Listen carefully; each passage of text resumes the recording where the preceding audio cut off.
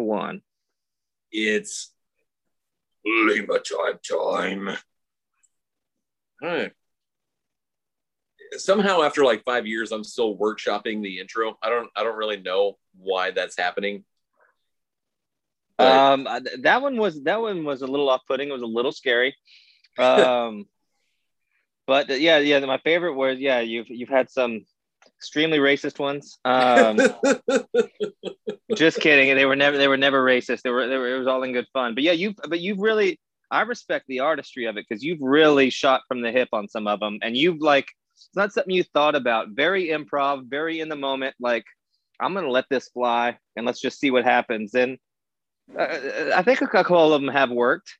A couple of them, yeah. I've stuck the landing on at least 4% of the intros, but not a high percentage, which kind of makes it great when they're just like, I'm like, I don't even know what this is. I love it. So I kind of like to start just from the absurdity of it. Makes me happy to start the show that way. I'm just like, yeah, all right, this is in my wheelhouse. I love it. I am the Miles Straw leadoff hitter for the Lima Time podcast. Yeah, and every once in a while you hit a grounder through the hole on the left side. And somehow get a triple to left. It's Lima time. It's episode 148. He is Patrick. I am James. How you been? Good. Things are on the up and up. I think. Did I read correctly that you get your second shot tomorrow? It's tomorrow, Thursday. Oh yeah, I do. Sweet. So that's really exciting. And it's the Pfizer one. So that's what I got. Although I am very Eeyore-esque, and I'm probably gonna get sick too. I've read less horror stories from Pfizer people than I have Moderna, and so I'm just hoping that's fine. If it's just the death arm pain that I got from the first one, then I can live with that. But if I get sick, it doesn't matter. I can officially write the virus off, even though I already have mentally. I'm excited to just really put it off my plate. Yeah, no. So I got the Pfizer, and I'm like 6 weeks past my second shot. And I had the same like arm pain from the first one. The second one, my kid just went to bed, so I gotta be a little quieter. My second one, like I felt like I had a cold the entire, like from 12 hours after the shot up until like the next night. Like I felt like I had a cold. Like I've got this weird thing where if I know like I'm about to get sick, if my knees get hot, like it's a really weird thing. My knees got hot and I was like, here we go. And I just wanted to lay down. Like I didn't feel all that bad. I'd rather just kind of lay down and, I could read a book, but I just wanted to like take it easy the next day. And the following morning I was totally fine. Yeah, that seems reasonable. I mean, I would expect something like that. Yeah, you feel a little bit off. It's you kind of like the day when you are in fact about to get deathly ill. Like it's a gradual progression where you're like, I know this feeling. I know I'm sick, but I'm not on my deathbed yet. Yeah, and it just never quite gets over the precipice into that death. You just the body does what it's supposed to do, as the scientists tell me. I don't know this. And then after they inject it to you, they expect I turn gay or whatever the conspiracy is. It's Hale Gates. You have to get a Hale Gates tattoo for it to stick. So my cousin is a nurse at MD Anderson, and she was like, "How are you feeling?" I was like, "I don't feel great. Like I'm not gonna lie." And she goes, "Well, I bet you feel better than you would do if you had COVID. So suck it up. You'll feel better in the morning." And she was right. Had some soup, had some tea, and took a couple Tylenol, and I was fine. Yeah, all right, that's good. That's exactly what I need to hear. Because if you would have come on with a horror story, that's all that would have been in my head.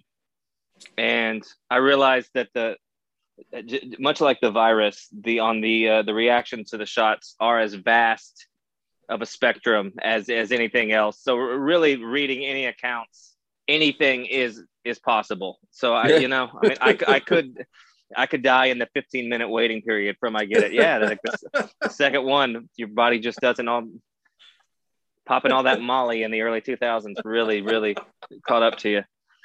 So yeah. So I mean, I expect anything, but that is exciting. So I'm glad. Yeah, I'm glad we're knocking this out because that's good. You would not want to do this podcast tomorrow night. Like I have no problem saying like tomorrow night you're not going to want to do no tomorrow night you might be okay. Friday you would not want to do this podcast. Friday. So I get it early. Yeah. So I get it early tomorrow. So you're thinking through Friday, probably Friday evening. So it's a possible 2-day excursion. So tomorrow, when you get the shot, you'll feel okay during the day. Tomorrow night won't be the most fun you've ever had. Yeah. First or second shot? Second. Drink water. Oh yeah. Cami just had a good point. I'll talk about that in a second. So tomorrow night it's gonna kind of set in. Friday you're not gonna have fun. Like that's when it's gonna be the worst. And then Friday night you'll get over it, and then Saturday morning you'll be fine. But you've got to drink a ton of water tomorrow okay. and Friday. Drink a ton of water. Drink a ton of water tomorrow. Drink a ton of water Friday, and that's going to lessen the symptoms. Yeah, my experience is significantly worse. Come over here. I'm not going to get on. Yeah, you are. No, because you're recording. Yeah, we are recording. I typically drink a lot of water anyway, but I mean, I like was about to float myself out to sea, like as for as much, because the guy that did my shot would drink a ton of water, and I already drink a lot of water, so I was like, I don't do anything half-assed, so I was like, okay, I drank like 2 gallons of water. I had a pretty gnarly headache and a little bit of chills, and that was it. Like my second shot experience, I was dreading it, had so much anxiety about it because he had such a bad experience. But I drank so much water that we had very, very different experiences. Like my arm was not even that, so I didn't even feel the second shot. Like my first shot hurt like crazy. My arm was hecka sore. Like, and then like the second one, it was a little sore, but nothing compared to the first one. He was miserable after his second shot. Like I said, the headache was intense, but when did it go away? It was about 24 hours. But I don't take Tylenol or Advil or anything like that if I can help it. And so I'm sure if you took Motrin, Advil, whatever, it would help. But even without it, it was manageable. And I was actually okay. Like she was fine. She drank way more water than I. Yeah. Okay. That's good to know. Yeah. And men are babies. So like being sick it just is what it is. Like it is the worst possible thing. And we do feel that bad. It's not like a show we put on. It is that miserable. I don't know if women know. I don't know if women know that it's like, it's not like a ploy, like it's just, we are wimps and cannot handle it, but we do feel that bad and are that whiny. So just hope they know it's not a trick. They're just built different. It's not a trick. There's no violins playing. She's walking away. Yeah, because she doesn't believe it. Yeah, no. And that's good to know. I'm not worried about it. I'm just ready to get it. This is just kind of like, although mentally I've gotten past it, and I'm just sitting there, and I know it's still a thing, and I'm not trying to be dismissive of the seriousness of COVID, but like it just kind of shuts the burn book on it, stamps it, and throws it away from me, and I'm just like, just another thing off the plate. So yeah, that's exciting. It's cool. No, that's awesome. So get the like, there's plenty of vaccines. Like go get it. There's not a microchip. They're not going to track you. They can't track you any more than you already allow yourself to. They already are. Yeah, they already are doing it, and they already can. So yeah, lean in. Let them control us. They already know. They already are. We've been begging. I got the hiccups. It's already happening. It's done. You can't resist it.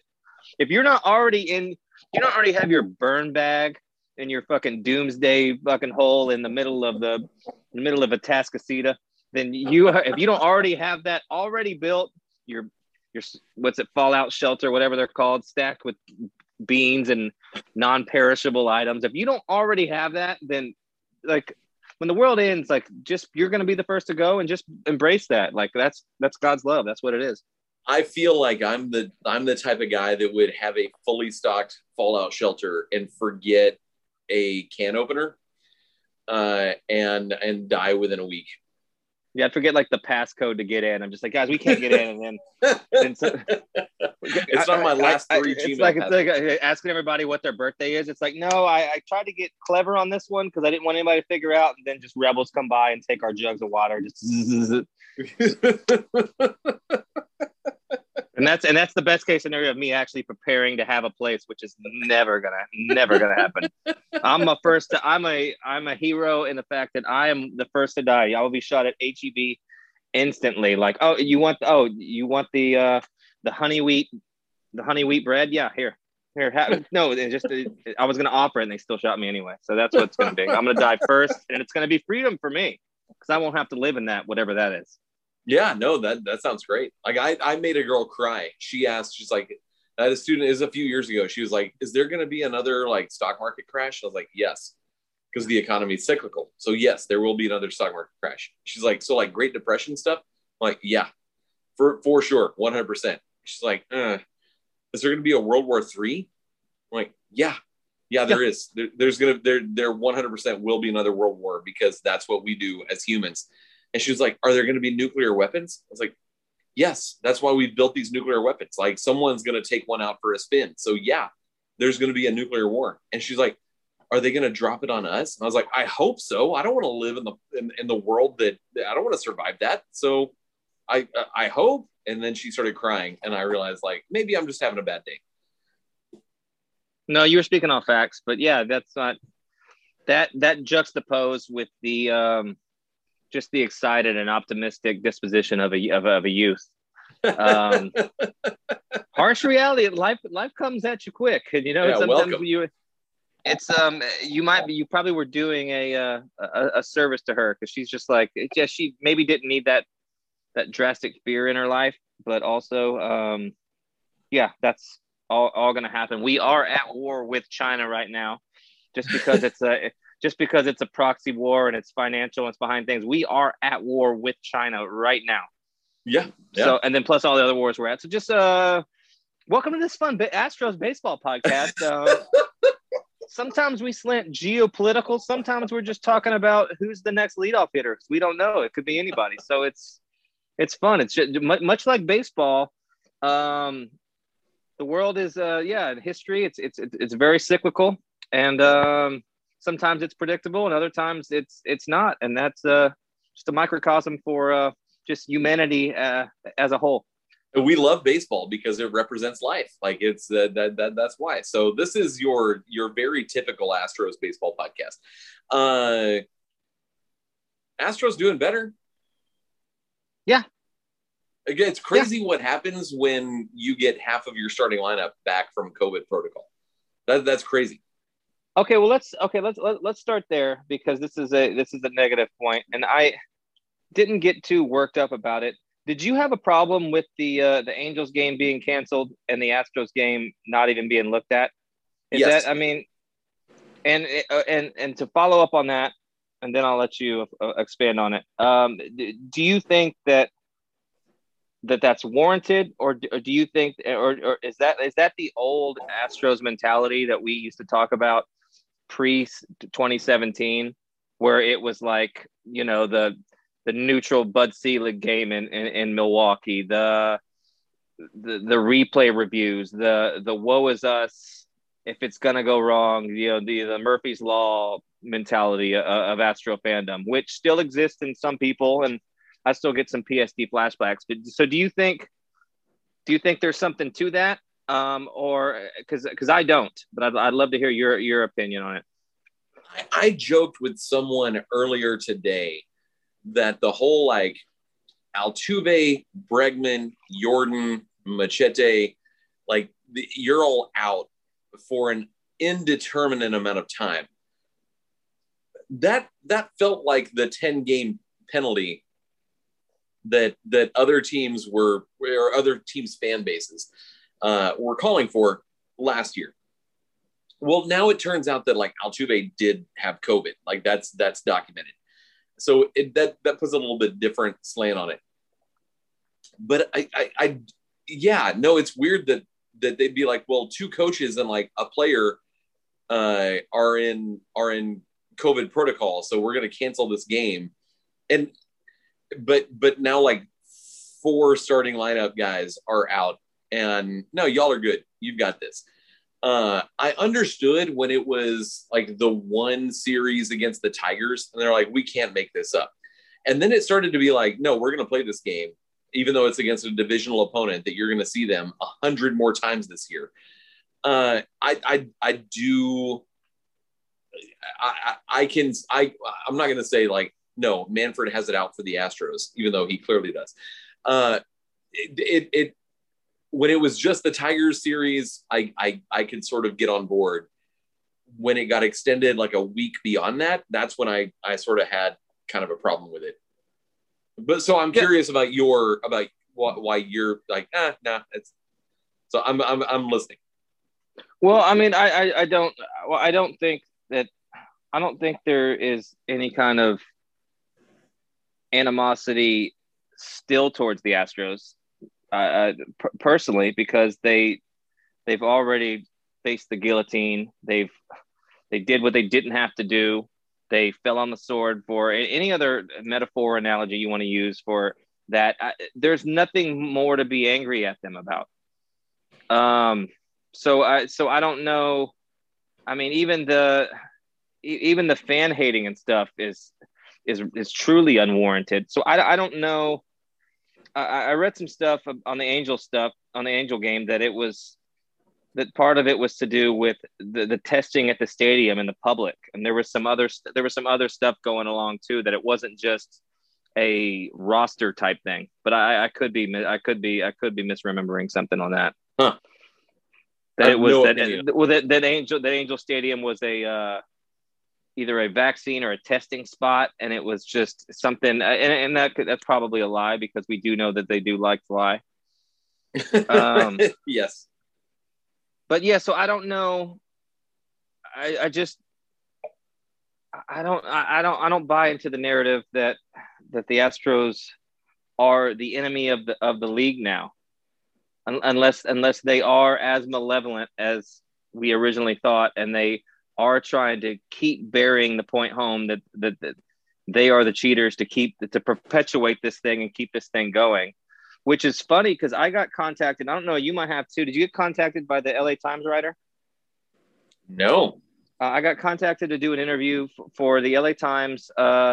Seemed to be a David something or something, right? I can't remember his name.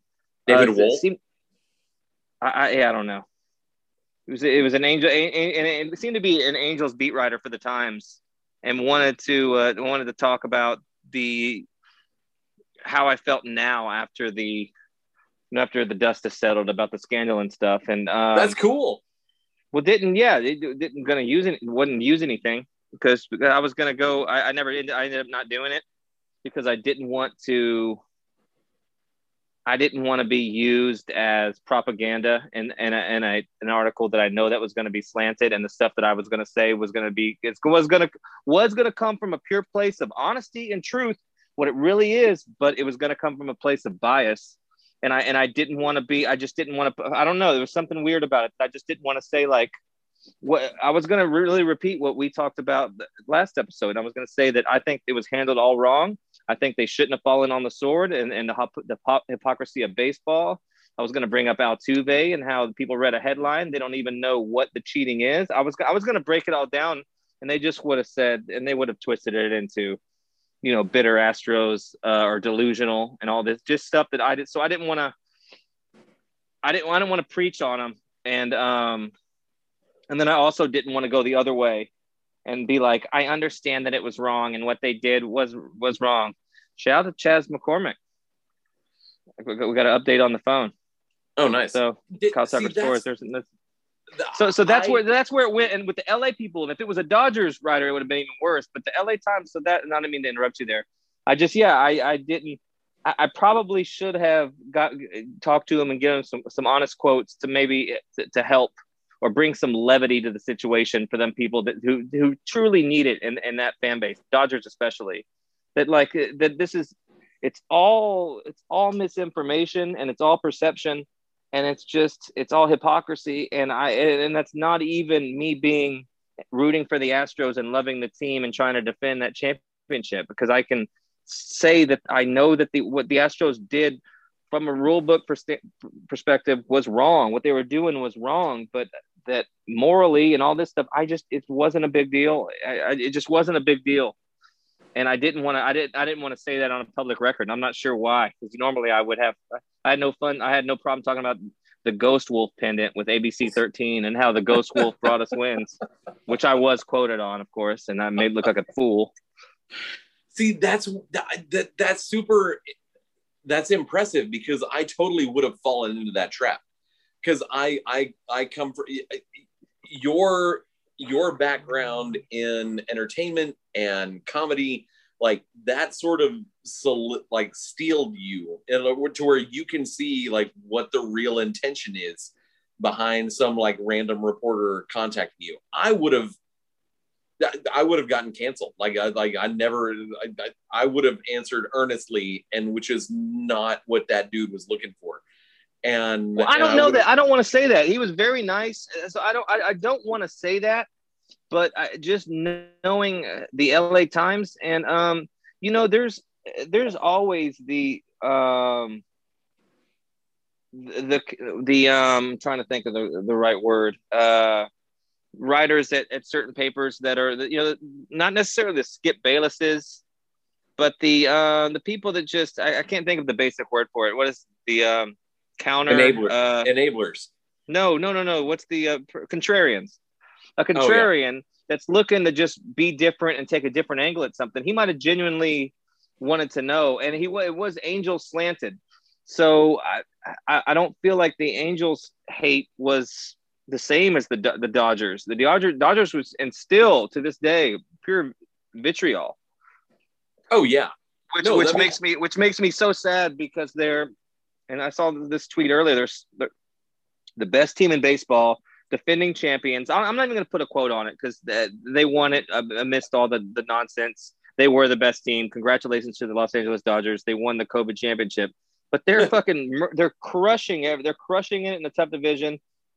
Had a rough go of it with San Diego. But the Dodgers are the best team in baseball right now, and probably the favorite to win the World Series. I don't see anybody else that looks as good as they do right now. So to be that whiny and entitled, and just that mentality really sums up Los Angeles, California. Truth be told, so I mean, I guess we shouldn't be surprised, but that just like gross. Y'all are winning championships. You've been to the World Series. You've been to the NLCS. You've been like, grow the fuck up, Miles Straw. I'm doing the updates because I'm leaving them on. Miles Straw has singled in a run, and Chas McCormick scores. So. Just like we drew it up. Anytime I have a bad thought about Miles Straw, he comes through. Miles, did you see the Miles Straw sass when people were starting to hate on him? I did. I was good for him. I felt bad just joking around about him, because the dude plays hard and he's young, and like he deserves all the time that every other young person that struggled does too. He's just thrown into the gauntlet, having to replace one of the greatest Astros that's ever played, a hero. And that's why that's why he's getting the brunt of it, because he's the guy that's supposed to replace George Springer, and George Springer would never go through a slump, even though we saw it happen frequently. It was his MO. Yeah, no, he hit 300 because he would either go like 0 for 2 weeks or hit 950 for 2 weeks. Like that's why his batting average was what it was. And I got into the jokes like when Dusty put Miles Straw like lead off, and it was like a 475 OPS. I'm like, no reason not to put that guy at the top of the lineup. But he's learning on the job. Like this is what This is what we did from 2012 to freaking 2016, to be honest. And 2015 was very fluky. The 2015 season was extremely fluky. And it wasn't until like 2017 that it stopped being a fluke. And there's plenty of unspoken jokes that go with that statement. So 2016 too was that's why it was so frustrating, and that's why early on this season we've made so many comparisons because they are so accurate. I mean, a little bit different in terms of veteran presence and talent than 2015 was, but the same talent was there. And they'd be 8 games back, win 10 in a row, and then lose 5 in a row. And like, you just didn't know, and they were always right there. So this has been a start to a season of big swings. And I think that the optics of it, and we talked a little bit about this last week, the optics of it make it look a lot worse. But when they come in and just run through the Angels and, you get a tough loss with McCullers walks one guy too many and gets a fucking infield hit and the ball hits a base. Like, you're going to lose baseball. That's baseball. You're going to lose games like that.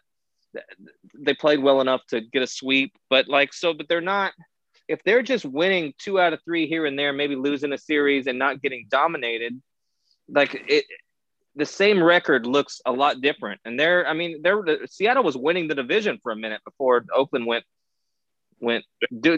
so Seattle does what they do in April. They get a division lead and they start talking trash, and then everybody reminds them they're Seattle. And I still fully believe the Houston Astros will win the AL West. The Oakland Athletics are not that good. Yeah, no, I agree with that. And you look at coming into the game that is currently being played, because it's almost 8:00 on April 28th. The Astros are 12-11, and they lost 8 of 9. Yep. During the quarantine period. Yep. All right, you're 12-11. You go 1-8. Let's say you win half of those games. You're 16-7, and you're one of the best teams in baseball.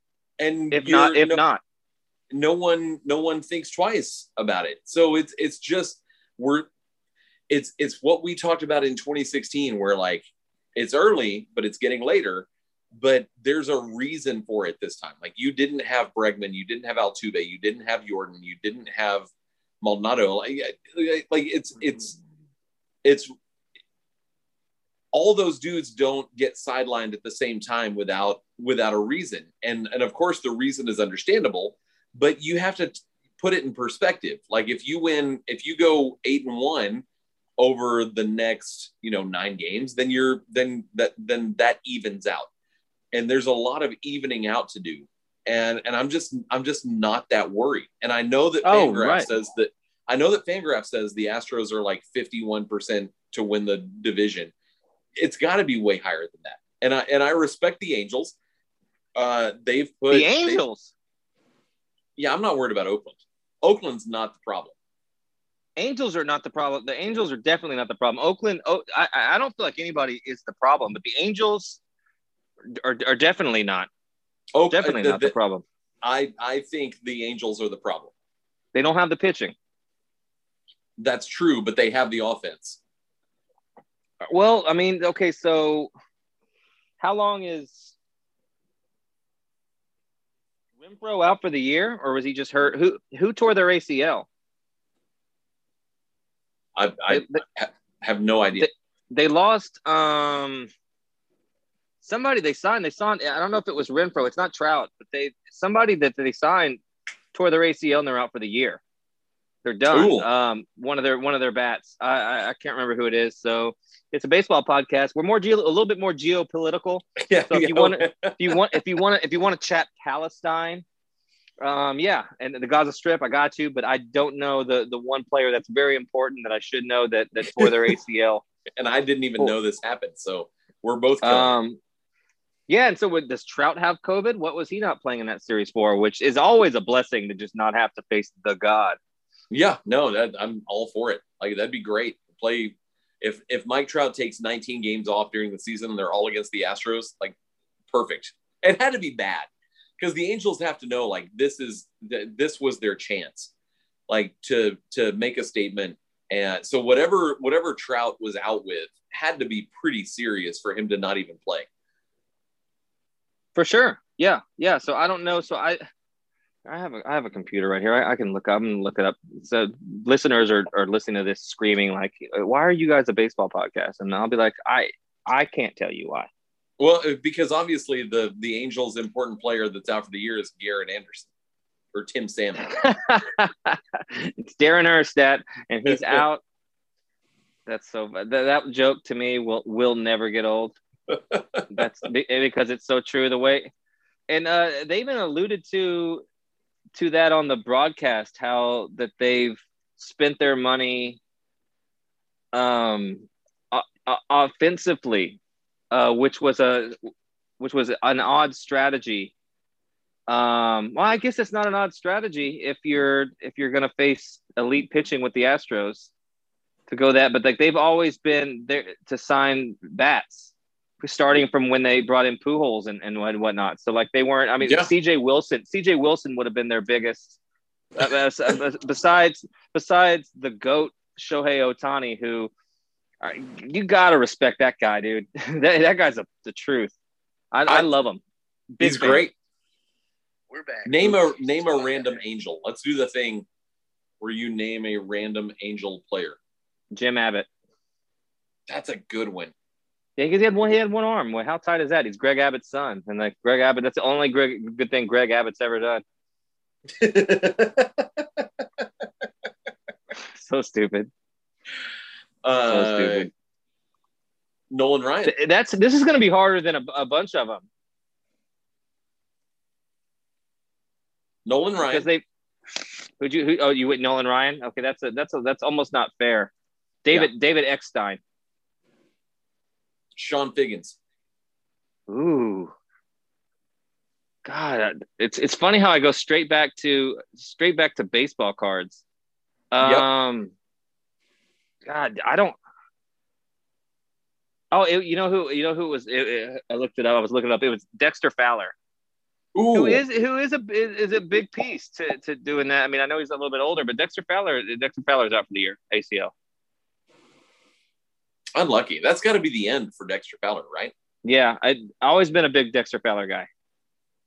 No, that was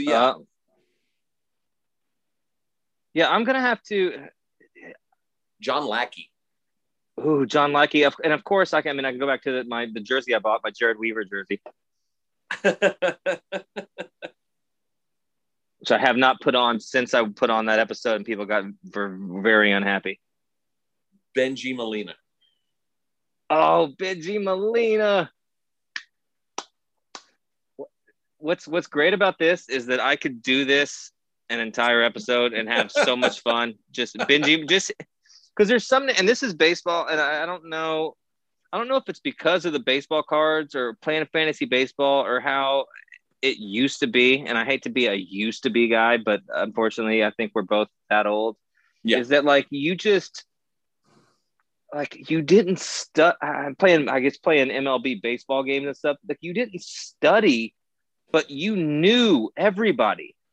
You knew who, not prospect wise, or unless you had you got one of those rookie cards or something. But baseball cards, like you knew what they hit in years before, and you would look at it and you'd read it and check it out. And like even if you glanced at it once, you would learn it. So you just knew names. You're like, okay, I know who that guy is when they'd come up, and it just made the game so much more interesting. Yeah, Bengie Molina is a good one. The ghost of Garrett Anderson's the only one that's okay. We'll all game long you can pepper in ones that you can think of because I'm gonna have to think of some. But let's all right, let's move on a bit. So So they've been playing better. They're playing a terrible. Their schedule's been so easy. At least on paper, I don't want to make light of an MLB schedule because any team can win. But I mean, the Angels starting out with a winning. I mean, the Mariners starting out with a winning record is hilarity to me because they are That's what just they do. one rung above the Texas Rangers. And then the Astros were out of the division. If the Astros didn't exist, that's where they're finishing. They can't. That franchise is rebuilding when they're not rebuilding. Like when they're ready to win, they're still rebuilding somehow. We harp on this a lot, but one of the worst run franchises in history of baseball. It's so funny because they were seen as being like the organization that was about to figure it out. Like that they had the groundwork laid. There was that hashtag like 6org, like they were the sixth best run franchise in Major League Baseball and had the sixth best farm system. And they just like squandered it. And their team president like very recently got fired because he like popped off to the Rotary Club about how of course we're manipulating service time. Like, how do you overshare with the Rotary Club? And that just sort of sums up the Mariners, like for me. And I wish they were good. Like how they didn't win in the late 90s, early 2000s. Like, well, the 2001 team was. I mean, that's the 116 win team, 116 right? wins. How do you win 116 games and go on to do nothing? Because America needed the Yankees to be in there, even though they ended up losing. Shout out to Arizona, 9-11. There could have been some shenanigans to make sure that, although the shenanigans didn't fully come to fruition, because, like, you're right, Arizona won that World Series. Well, but you can only control so much. But I agree with you. Like, just after the whole Astro scandal and just seeing, you kind of know what the powers that be are capable of. I wouldn't have doubted that either, but they got trounced out of that pretty early. And we both know that absolutely, especially they lost. Did they lose in the first round in the 5-game series? Or did they make it to the division series? That's a good question. I think they got bounced out early. So, but if I think it was early. If they lost in that 5-game series, that's a crapshoot. You win 116 games and you get caught. It just is what it is. But that team's incredible. You go back and look at that lineup, and it's just from Jay Buhner to Griffey to Edgar Martinez to up and down the board. So they've always had players. I honestly don't have an explanation for what they're doing up there, because they're operating like they're like the Cincinnati Bengals, where they're just like, we know we're going to make money, but we're terrible. We're never going to be good. I'm going to sell off. And it's not run like a baseball team to win. It's run for the ownership to make money. And it just is what it is. Oh, this guy's do this. Okay. Well, bid farewell. Good luck. We'll sign this person here. And that's what it's all. And it always seems like, and I can't fully blame a billionaire. They're a billionaire, and that's what they do, is make money. It's their business. Mm-hmm. You can't put what you want on their money and their checkbooks. So it sucks to be a Seattle fan and have to deal with that. But it doesn't seem like they really want to win. They just want to maintain and not be bad enough to lose money. Yeah, and I mean, like if you're in Seattle, like if you own the Mariners, then you've hit the jackpot, because Seattle doesn't have an NHL team. I guess they will soon, but you don't have an NBA team, because that's now Oklahoma City. So you let the Seahawks do their thing, and then when it's summertime, it's your time, and people are going to come out because it's a gorgeous ballpark and the weather's beautiful. Beautiful. There's no reason to spend an extra $75 million on payroll, because people are going to show up to the game, because you get to see players from other teams. And, it's not like you can pop down to Tacoma and see some other major league franchise. Like it's the isolation. It's the airport mentality. Airport mentality is like, you're going to pay $4 for this bottle of water in the airport, because if you don't want to spend the $4, then screw you. Like, don't drink water. Like it's we're in Seattle. We're up here by ourselves. You want to drive to San Francisco, be my guest. Like, this is how we do things because there's no competition whatsoever. Yeah, that's terrible. That just speaks back to ownership. Mm-hmm. I mean, that's just ownership mentality. I mean, and it's easy to speak from somebody who is not cutting the checks and it isn't their money. So and that's why I say, like, I mean, if they came in, bought it as a business and is running it like a business, it is a business. It's working. But at the same time, if I have that kind of money and if I ever do, which I won't, I would absolutely buy a sports franchise and even at a lower level. And all I would care about was winning, because that money would be, I don't want to call it disposable, because if you're just doing your job and winning, you will make it back. But like, you buy a franchise because you love competition. You want to win. You want to make them the best. It's not, you don't, but I don't think some people are wired that way. And that's why when non-baseball people take over teams, it gets a little dicey, because they don't care. They just don't care. And they might want to win, but they don't care. And that's what I get from Seattle. And I do feel bad for them. I really do. I mean, your at that point, your wins and losses are on the balance sheet for a home game.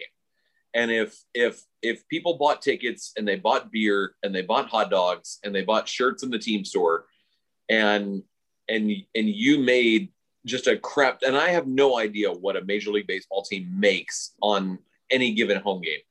About $2 million. Minute Maid, the Astros bring about $2 million in on an average baseball game, and with food and souvenirs. So I love that you know that. So if you're just a businessman and you see, we made $2 million, we lost 7-6 in 12 innings. Like, you're like, cool, made $2 million. Like that's what you're in it for. And that's capitalism. That's business. Yeah. It takes someone caring more about the 7-6 than the $2 million to actually turn your franchise around. Yeah. And you know what? And that's why as I've gotten older, I respect the George Steinbrenners and the people that are just like, fuck it, I have this money, I'm opening the checkbook. Yeah, it's annoying that y'all can't do it. And we'll share. Here's a tax here. Here's this, that, and here. You can have some picks. But I'm rich. I own this franchise. Yeah, I'm gonna sign every best player because I have the money and I'm gonna do it. It's not cheap. Everybody that owns a team is a billionaire, and maybe at different levels. And I understand different markets, and I understand that the New York Yankees are a different example because they are bringing in, that's a worldwide global brand, and that can't be applied to Tampa Bay. But and there are different business mindsets and stuff, but they are all rich and can go Florida Marlin at any point and be like, yeah, and then have buyer's remorse and get rid of everybody. But they got their rings, and we talk about them a lot. Well, not a lot, but we bring them up. Like they did what they needed to do, and they got their rings. They've only tried twice, and they've won the World Series both times. Like, they've never lost a playoff game or something stupid like that. Is that true? Is that true? It's something like that. Like they've just sailed through the postseason. I don't. It's not lost a game, but if you told me, if you were like, how many playoff series have the Florida Marlins lost, and outside of 2020? I don't think they've lost they haven't lost a series. I think they've never lost a series, and that's the thing I was thinking about. I would want to. I'd be like, oh damn, all right, yeah. They haven't been to the postseason. The only times they've sailed through and won. They've won everything and sold everybody the following offseason. How cool was Dontrelle Willis? I love Dontrelle Willis. Me too. I mean, just a gem of a human being, but just one of the biggest badasses to ever pitch.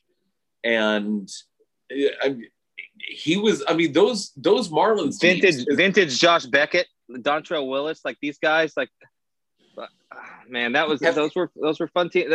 Those were fun teams to watch. You had young Edgar Renteria. Yeah. I mean, I loved those Florida Marlin teams. Miguel Cabrera. Yeah. I mean, and then they were. Oh, my phone slipped. That's pretty tight. There were juggernaut teams, and like that's why it was sad to just be like, oh no, this was it. We're gonna move on from this, and you'll see what's gonna happen after this. We accomplished that goal, so let's make a crap ton of money so we can try it again here in 6 years or 20 years or whatever. I got an angel for you, Chone Figgins. Didn't I say? I thought I said. Did you say Chone Figgins? Did you say Chone Figgins? I think I did. Well, if you did, like that's just a name that sticks out. Shit. That's a good one. K-Rod. Oh, that's a good one. Okay. All right. I'm still thinking, but I'm not having time to come up with them. All right. You want to? Okay. So before we pivot to the fun music stuff, before we get out of here, what do you? I assume your thoughts are similar to mine. That it is the end of April, but it's still April, and we've seen the flashes. Wait. I saw the update about Jordan going to the IL. Do you know any details on what that is? And if it was because he had to round second on a single, round third on a single? Because if that is the reason, I was glad that he scored from there because I was like, that's all he has to do. If he can score from there, that's great. But I don't like that he's on the injured list the next day. So either he has COVID or something bad's happening. But I saw that and it was instant terror. And that was just right before our show went live. Dusty said health and safety protocols. So I'm assuming that's COVID related. Okay. If at any point in 2021 you say protocols, that's code for COVID. So okay, good. I'm glad we're figuring out the lingo because we got AJ down. We knew what was a vacation and what wasn't. So that's good that we're getting Dusty down. Shout out to Dusty Baker. I take back every negative thing I said, and I wasn't against the hiring, but I wasn't fully on board. And now there is no other person that could have managed this particular team after AJ Hinch than Dusty Baker. And it makes me appreciate him a lot. I love him as a person, as a manager. Like I couldn't say enough. And like when people were asked me if I wanted AJ back and like in place of Dusty Baker, I'd be like, I don't know, man. I don't know. I mean, obviously it'd be great to not even have to ask that question. But no slight to AJ, but just, I don't know. Life happened how it did. And it played out how it did. I don't know. I don't know necessarily I don't know necessarily like how AJ played some of the aftermath of that stuff. And I think he deserves a statue. I wish he was an Astro for life, but I think that the way things transpired, I don't want him back. And well, no love lost. I mean, it just is what it is. Either AJ Hinch was PR savvy enough, which I believe that could be the case. Yes. But or completely remorseful. He was the only one who came across as being contrite, as being open. And again, that could just be what the media is demanding. And what the MLB fan base is demanding. And so if you come across and be like, man, that sucked. I wish I would have done something different. But you're the only person saying that. Like that's a pretty powerful statement. So whether or not he believes that, he was at least media savvy enough to know to capitalize on that. So he got his gig. Like, he got his second act with the Tigers, and they came in and beat the absolute dog piss out of the Astros, a couple weeks ago. And good for him. I'm glad he's back in baseball. But I would for multiple reasons. Like I want the Astros to win the World Series, but I would love it if Dusty could win one. Oh, you know what? And I think that would be, and that is absolutely on the table. I think all the pieces are there. I know it looks busted up, but looking at run differential.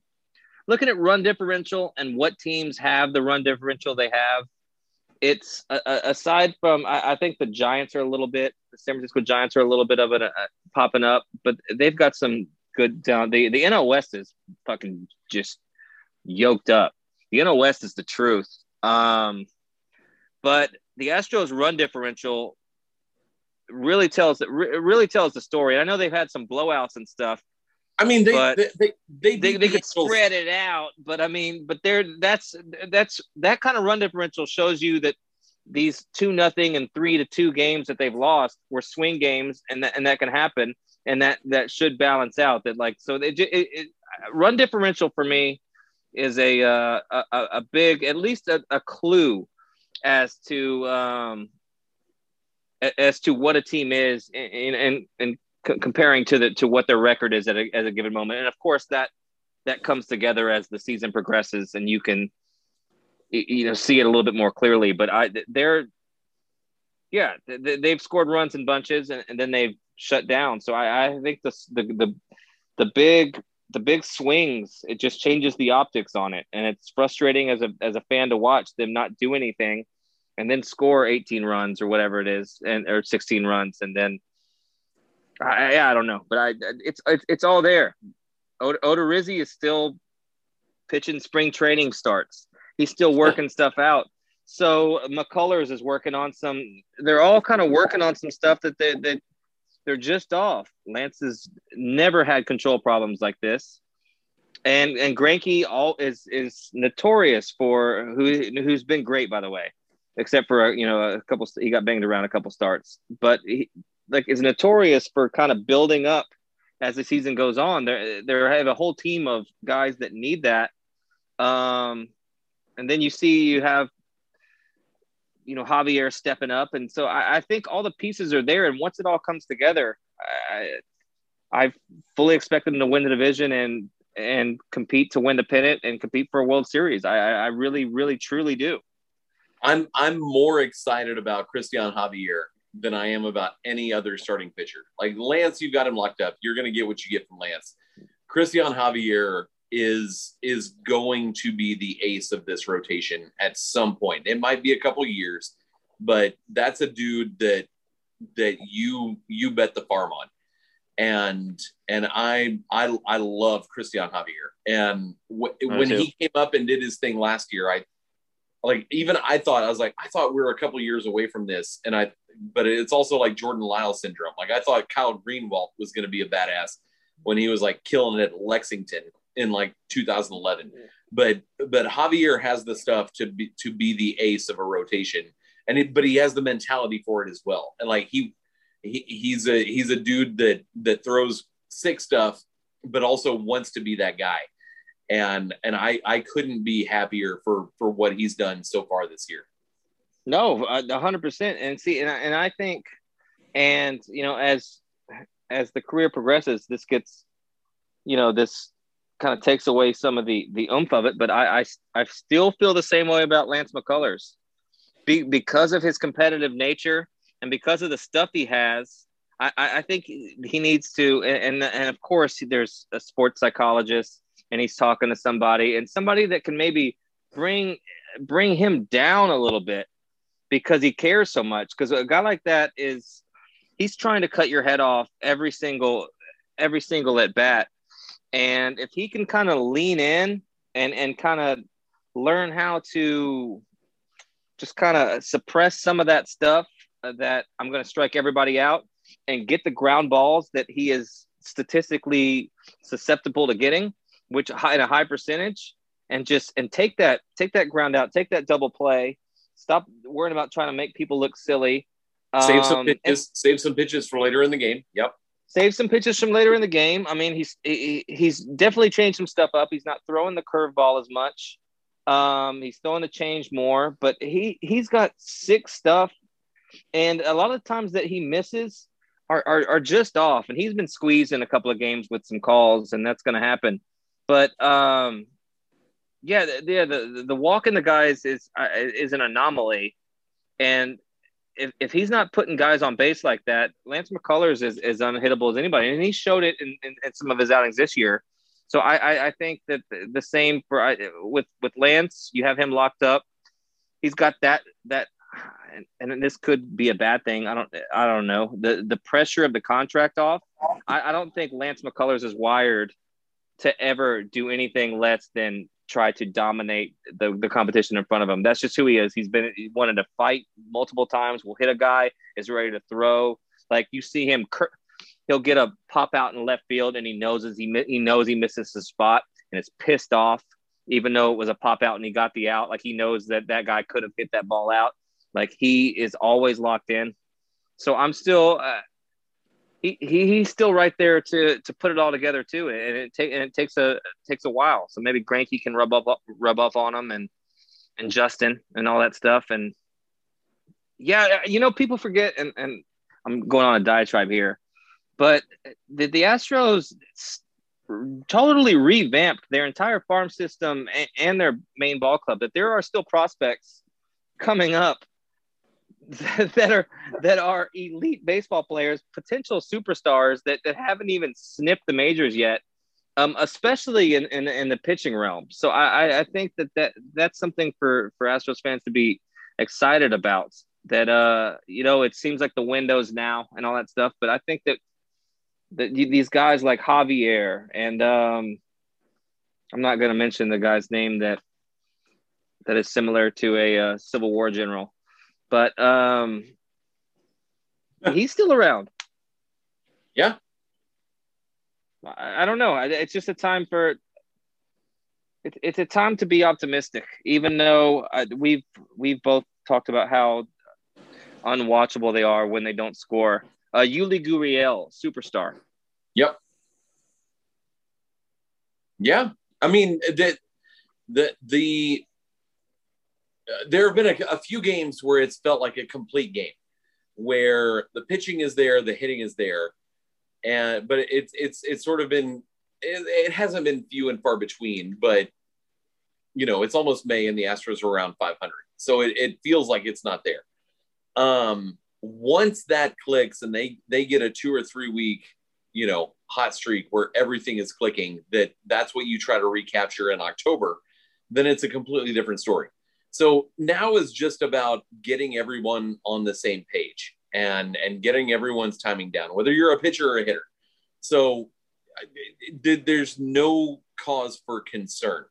I mean, they've lost 11 games, and like 8 of them came when half the starting lineup was out. Yeah, okay. It's just it's weird because of recent success and the spoils of being an Astros fan recently, at least just looking at box scores, like it feels like what's wrong right now. And there's not a whole lot that's wrong. It's just about refining and getting ready for what's going to be, the 3/4 of the rest of the season. Right. And I think that something that we as a podcast and I think as people are very good at. And again, this is what we do. So and it's probably not a great thing from a entertainment perspective listening, but we don't buy into false narratives. We don't get caught up in this at bat to bat, this game to game thing. And we both look at it, in a macrocosmic kind of sense. And that's not as entertaining. But to some people, and I've heard this for pretty much every year, maybe 2016 aside, our first year, that listening to us calms down some people that are riled up and like, what the fuck is wrong, that we're terrible.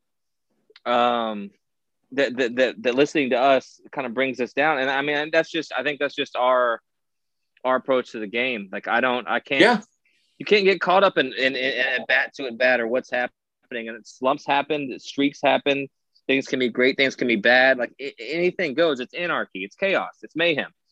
Yeah. And if you just embrace the mayhem, that within that mayhem there is a balance, and like it all comes together at some point, but you can't lock into any specific time frame and say this is what they are, this is what they should be, this is what, because both can exist at the same time. They can be playing terribly and be the best team in baseball congruently. Yeah. All right, let's do a quick music thing and let's get the hell out of here. So Miley Cyrus. Gary DiSarcina. What? That's my one Angel. That's my last Angel player. Gary DiSarcina. Oh, that's a good. I don't even know who that is. Who is that? Yeah, he was on like the 88 like Donruss baseball card. You said baseball cards. I was like, that's the direction. So Gary, All right, the Mariners are taking it to us now, but that's neither here nor there. Whatever. Fucking shit. Scott Shields. That's a good one. This is a game we've only played twice, and it's extremely fun. We should do this more. Troy Percival. Whoa, that's a really good one. All right, I'll figure something out. So the Miley Cyrus Tiny Desk concert, like I don't even. You sent it to me, and you were like, "You need to listen to this." Or no, I was serious. Yeah, and so I did, and you know, Party in the USA, that extremely cool song. Great hook, great melody. This was very different, and with the Mazzy Star Fade Into You. Ooh, that's one of the very few covers that I will say, and it's a short list of covers that are better than the original. That was one of them. Yes, thank you. And that's really all I wanted to hear, because I did like her performance on some of her other songs, because I like her pivot musically. But that Fade Into You cover was goosebumps, and like you heard her voice and some of the stuff she does. You just like, you could watch that and watch nothing else and be like, oh, she's got it. Like she is talented. Like that, like she's got that and she's got a gravel in her voice that's a little bit different. So I don't know. It's all Virginia Slims. Like it's all Virginia Slims or Newports or Pall Malls or whatever it is, but it's all cigarette based. But I support it. Sometimes it works, and you know what? There is nothing better than an elite female lead in a in a rock band, and that's legitimate. Yeah, like there's a lot of people that try to fake it and try to do these fake screams, but there's just like, you go back to Heart. And you go back to just band, like just power female lead. Like she's the truth. She is. So I'm interested to see where she goes from there. But I'm glad you checked that out. Yeah, no, it's cool. I did check out your the Incubus song, which I wanted to hate with every facet of my being. Yeah, didn't hate it. Did not cool. hate it. It's fine. It's between fine and cool, but it's different from, late, whatever that lead singer's name is, where he didn't wash his hair and had Brandon Boyd. That's it. It was good. Yeah, it was fine. Good for them. All right. Before we sign off, any albums on your Rolling Stones list that you've listened to lately that you'd like? Okay. Yes. I did a whole thing last night on Twitter where I busted up Green Day's American Idiot album, because too much of it sounded like other stuff, which I understand happens. But there were two albums that I listened. One that I want to point out that was American Idiot's on this list. Oh, it is 248. What was Dookie on the list? Couldn't tell you. I could tell you later, but not right now. What the fuck? Okay. Earlier in the list was a Velvet Underground album that I did not care for at all. Like straight up hated. Like it was just freaking noise.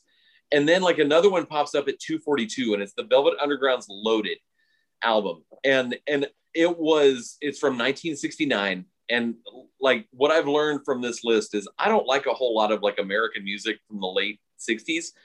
This was delightful. Like the Velvet Underground Loaded album was I really enjoyed it. So I was not prepared for that. I was not prepared to enjoy the Buzzcocks Singles Going Steady album as much as I did. So now now that we're getting towards like the top half, like I'm finding stuff that I'm like, normally I wouldn't think much of. And then I listened to it. I'm like, oh yeah, no, that was good. So that's where we are. So I was super impressed by Velvet Underground Loaded, super impressed by the Buzzcocks Single Going Steady. Do you think So do you take in perspective when you're listening to stuff, that do you try to look at it where it's great? Like, okay, so this is a revered album. Is it great in the context of the genre that they're making, or are these all supposed to be transcendent albums that like I don't know what this is, I don't necessarily like it, but I get why it's great? Because I get that feeling when I'm like, I don't normally fuck with this, but I understand that this is great. I don't know if that's an inherent feeling, but do you ever, or just like, I know this is something, and I would not necessarily like it, but now that I'm listening to it, I do understand why it's great. Do you understand what I'm saying? Am I articulating that properly? Yeah, no, that makes sense. So at 2:49 was Whitney Houston's Whitney album. And it was like 52 minutes long. And I was like, I just listened to Sunny 99.1 for 52 minutes. Like that's what I did. But I think what they're doing is they're taking into account influence. And so did this album influence, a genre, or did it lead to sort of a, not necessarily a renaissance, but did it impact that genre from that point forward? And I think that's what they're doing. Okay, that makes sense. That would help out a lot. I mean, you just hearing Whitney's voice is undeniable. She could sing. I mean, she could sing the phone book, and you're like, yeah, she's fantastic. But not all songs are. I mean, I'm not going to call her a one-trick pony, because Whitney Houston's voice is just incredible. I mean, I saw it, but like a lot of the music is, and I guess that's R&B music. I think that's one of the hangups on R&B music, which I love and listen to a lot of, but like that there's no dynamics. Like you're either singing a ballad or you're singing something that's a little bit dancey, but you're usually in a, you're in a minor key, or you're doing this and you're doing the same kind of things, and the parameters are smaller. So I guess that's tough to, I don't know, show dynamics. But Whitney, you hear her sing, you're like, oh, she's better than everybody in the world. Okay, I do get that. Yeah, I mean, when you hear Whitney Houston saying like, "How do I know if he really loves me?" Like, you believe it. Like, I mean, it's just one of those that influenced a generation of like female R&B singers, and at that point you step back and you're like, this isn't really my jam, but I can see how this was important, like on a historical level. So I think that's what I've learned over the first, like, I don't know, 55% of listening to this list. And there's been some like straight up turds, like the Cocteau Twins was on there, and I'm like, this can go to hell. But I guess maybe, maybe it influenced people, but I don't know. I have no idea why this is on the list. But then there's other stuff that's like representative of where things were after that album came out. Okay, so it's a lot of like Black Flag was on there because Black Flag did this for everything, and then so it's not necessarily like, because I'm not the biggest Black Flag fan, but I can understand if you and I feel the same way about Jimi Hendrix. I don't think Jimi Hendrix is the greatest guitar player, even close, but I think he was an innovator, and I think he changed the way electric guitar was played, so that makes him a legend. But I don't think, and this is a hot take that people don't like, but people are like, oh, is he Hendrix? Is he this? Like, Hendrix was revolutionary, but he wasn't the greatest guitar player that's ever lived. So, but what he did created Stevie Ray Vaughan, created John Mayer, created these guys that play under it, that listen to it all, and way more than that. Eric Clapton learned from him. So that kind of thing, to where it's like, it's not necessarily this, but the sound of this did something to this that caused the coaching tree branch. Yeah, for sure. See, I respect it, but I don't know if I like. I don't know. I wish it was more. Like, did you ever watch School of Rock with Jack Black? Yeah. Do you remember that he's given a lesson in class, and he's got like this bracket of genres, and he's listing bands? on the blackboard, and it's so detailed, and it's like this led into psychedelic. This was this there, and it's like it's incredible. And that's kind of I would like to see something like that. That was like more not greatest albums of all time, but like, okay, this is why they're influential. And I think if you listen to a certain kind of music, you go back, if you love it, like you go back on that journey. You're like, oh, Stevie Ray loved Albert King. Let me go listen to see what Albert King did. And Albert King did this. And you kind of go back, and that's kind of what you do with music. But yeah, I don't know. I think best albums should be like, in that album, it should be like what that is, and I guess that's always going to be objective. So yeah, no, whatever the right word is. Whatever. Yeah, if I've learned anything, it's that I understand. Like it's the whole like I hate the Smiths. I freaking hate them, but I understand that the Smiths influenced a lot of the bands that I like. It's like the Ramones. The Ramones, with the exception of a few songs, the Ramones are unlistenable. But they influenced an entire generation of bands that I appreciate because they felt like they, thanks to the Ramones, they could go try to like make an album and it worked. So I respect it's like it's Neil Young. Like and it's Rush. Like I absolutely detest Rush with every fiber of my being, but I understand. What a talented band though, man. Yeah, for sure. Like they're musically and they're right there. They've got everything down. It's just not my thing. Like the Ramones are, a couple songs are pretty good, but it's their influence and they're the reason that a lot of bands that I do respect like went to their garage and made an album. Like I respect that. So I can understand why they're on the list. So I've been like, why haven't you included this random band from Portland that I really like on this list? Because it's obviously one of the best 500 albums. No, it doesn't work like that. But see, I would like it to work like that, and I know that's just idealistic thinking. But like, there's so many records that we all have, and I guess that's where it comes into it being personal and stuff. But like Ray LaMontagne Trouble might be my favorite record that's ever been made. Yes. Something like that will just send me to a place from top to bottom. And there's not a miss on that record. Like, and it should be on any list. So, but that's my list. So, right. So really it's an impossible task that they're doing. So they're doing their best, and they're doing their best they can, trying to span genres, trying to do what they can. 'Cause it's really impossible. Because it's the list to make that list is impossible. Like there's a couple of records where I think we all can agree are just like the White Album, or there's just some stuff that like we're like, yeah, that's probably should be in the list somewhere. But like that, other than that, it's all up for grabs. Yeah, no, and honestly, I mean, obviously it's designed to get clicks because when you click on it and you read it and you get pissed off and tweet about it, then 20 other people are going to click on it and you're going to make mess. So, the list in itself is cynical.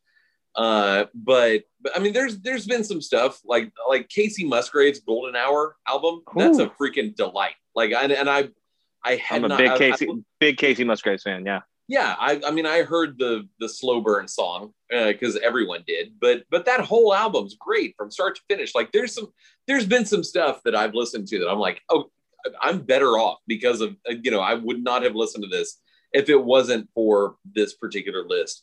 And there's some other stuff that I'm like, I'll never listen to that again. So it does what it's supposed to do. It gets a convert. I mean, how many minutes of this podcast have been devoted to me, like listening through these 500 albums, just in the last, few months. So it's hit its goal. That's a cool thing to do. And it's a lot, taking up a lot of your time. If you weren't talking about it somewhere, then I'd be like, I would have to. I'd be like, I need somebody to talk about what I've just listened to, or the whole, the whole totality of the situation. Yeah. But yeah, that's a fun thing to do. How much metal has been on it? Not much at all. Great. Although I do see that, because I have the list pulled up in front of me. Metallica is at 235 and Black Sabbath is at 234. There was a Black Sabbath on album on earlier, and it was okay. It was fine. Well, Metallica's elite. Like that's something like that. I can listen to Metallica and I can listen to Black Sabbath. But metal as a whole, as a genre, is something that's never spoken to me. So I don't care how great something is. Like if you're into that and I go jam it. Metallica, I get. Like I can listen to it and I'm like, oh, okay, I get it. Fucking Hetfield's a fucking god. Like I get what they're doing, but that doesn't go into my soul like one Etta James falsetto or Right. just something like one note from BB King, one been Live at the Regal 1965. It's like that. But that's just me personally. So but it makes me more mad that it would be more it's probably not as clickbaity, even though that works out for them. Because like if somebody's mad that this album went on a list, they're gonna do what they want to do either way. Yeah, but they're still Rolling Stone, and they still should be trying to make the best compilation of albums that they possibly can, and they probably are doing that at the best of their ability. But what I've noticed, and what I know of Rolling Stone and having read Rolling Stone for a long time, like of course it's super heavy on like 1968 American rock music. And I'm like, this is freaking awful. Now skip to the 70s a little bit on American rock there. That's British's time. That's Britain's time. That's there was not much going on here in the 60s. I mean, and the good stuff going on here during that time was just ripping that off. That was the Janis Joplin. That was the people that were ripping off them stealing what they were doing. So yeah. No, there was a Janis Joplin album fairly recently. I was like, she can sing, but she doesn't sing anything I want to listen to ever again. I feel the same way, and I respect her, and all the stories I hear about her. There's all the lore. So like I feel like that she's like, and I hear the same thing about like Fat Pat, the Houston rapper, where it's just like, oh, this person was great. You got to hear little snippets, but you didn't get to see them blossom into what they really could have been. And I'm not comparing Janis Joplin to Fat Pat, which is how that came off. But there's artists like that like you didn't get, and like, I mean, imagine if Jimi Hendrix got to play like John Mayer did into his 40s. Yeah, because the guitar player John Mayer is right now, compared to what he was in 2002, is insane. He's Jerry Garcia in the Dead and Company, which is Jerry Garcia is one of my favorite guitar players ever. Mm-hmm. And like, so if Hendrix was like that at is he in the 28 club, 27? Yeah. I mean, a kid. Yeah. So like, it just makes me sad. I don't know. Everybody dies. It's all our plight. Music rules. Astros are good. What? Anything you got else going? No, we're good. I'm trying to think. Yeah, the Astros are down 5-2 to the Mariners. We probably cursed them. Don't listen to this episode. I don't know. Or listen to it 4 times. Yeah. That's about it. I was gonna talk to you about possibly when schools gets out, maybe cutting the episodes down a little bit and doing one for everybody and doing one for the Patreon. Sounds great. Trying to build that back up. So maybe doing 35, 45 or doing 45 and 45. Yeah. And we can do them at different times, but just to kind of get some work back there, because the angels that are on there giving us the money now, we love you so much. It's just charity. It's just out of the goodness but it's just charity, and I want to give you something back. So I'd love to, or even start recording like we do this, and then just be like, all right, well, let's cut it. We're gonna take it to the page, and then just stop and record, and we'll put that one on the Patreon. Just to add some content, but not try to take too much away from our goings on. Yeah. So, but give us a shout out on iTunes. Throw that 5 stars at us. Yeah, and go into our Patreon. It's patreon.com/LimaTimeTime. Donate. You will eventually get rewards because I'm working on it. Correct. And that's about it. And I'll I'll catch you on the flip. This what we actually talked baseball, and it wasn't terrible. No, it was good. Maybe things are good. Maybe we like life again. This could be we're back, baby. It's the dawn of a new era. Let's go. All right, man.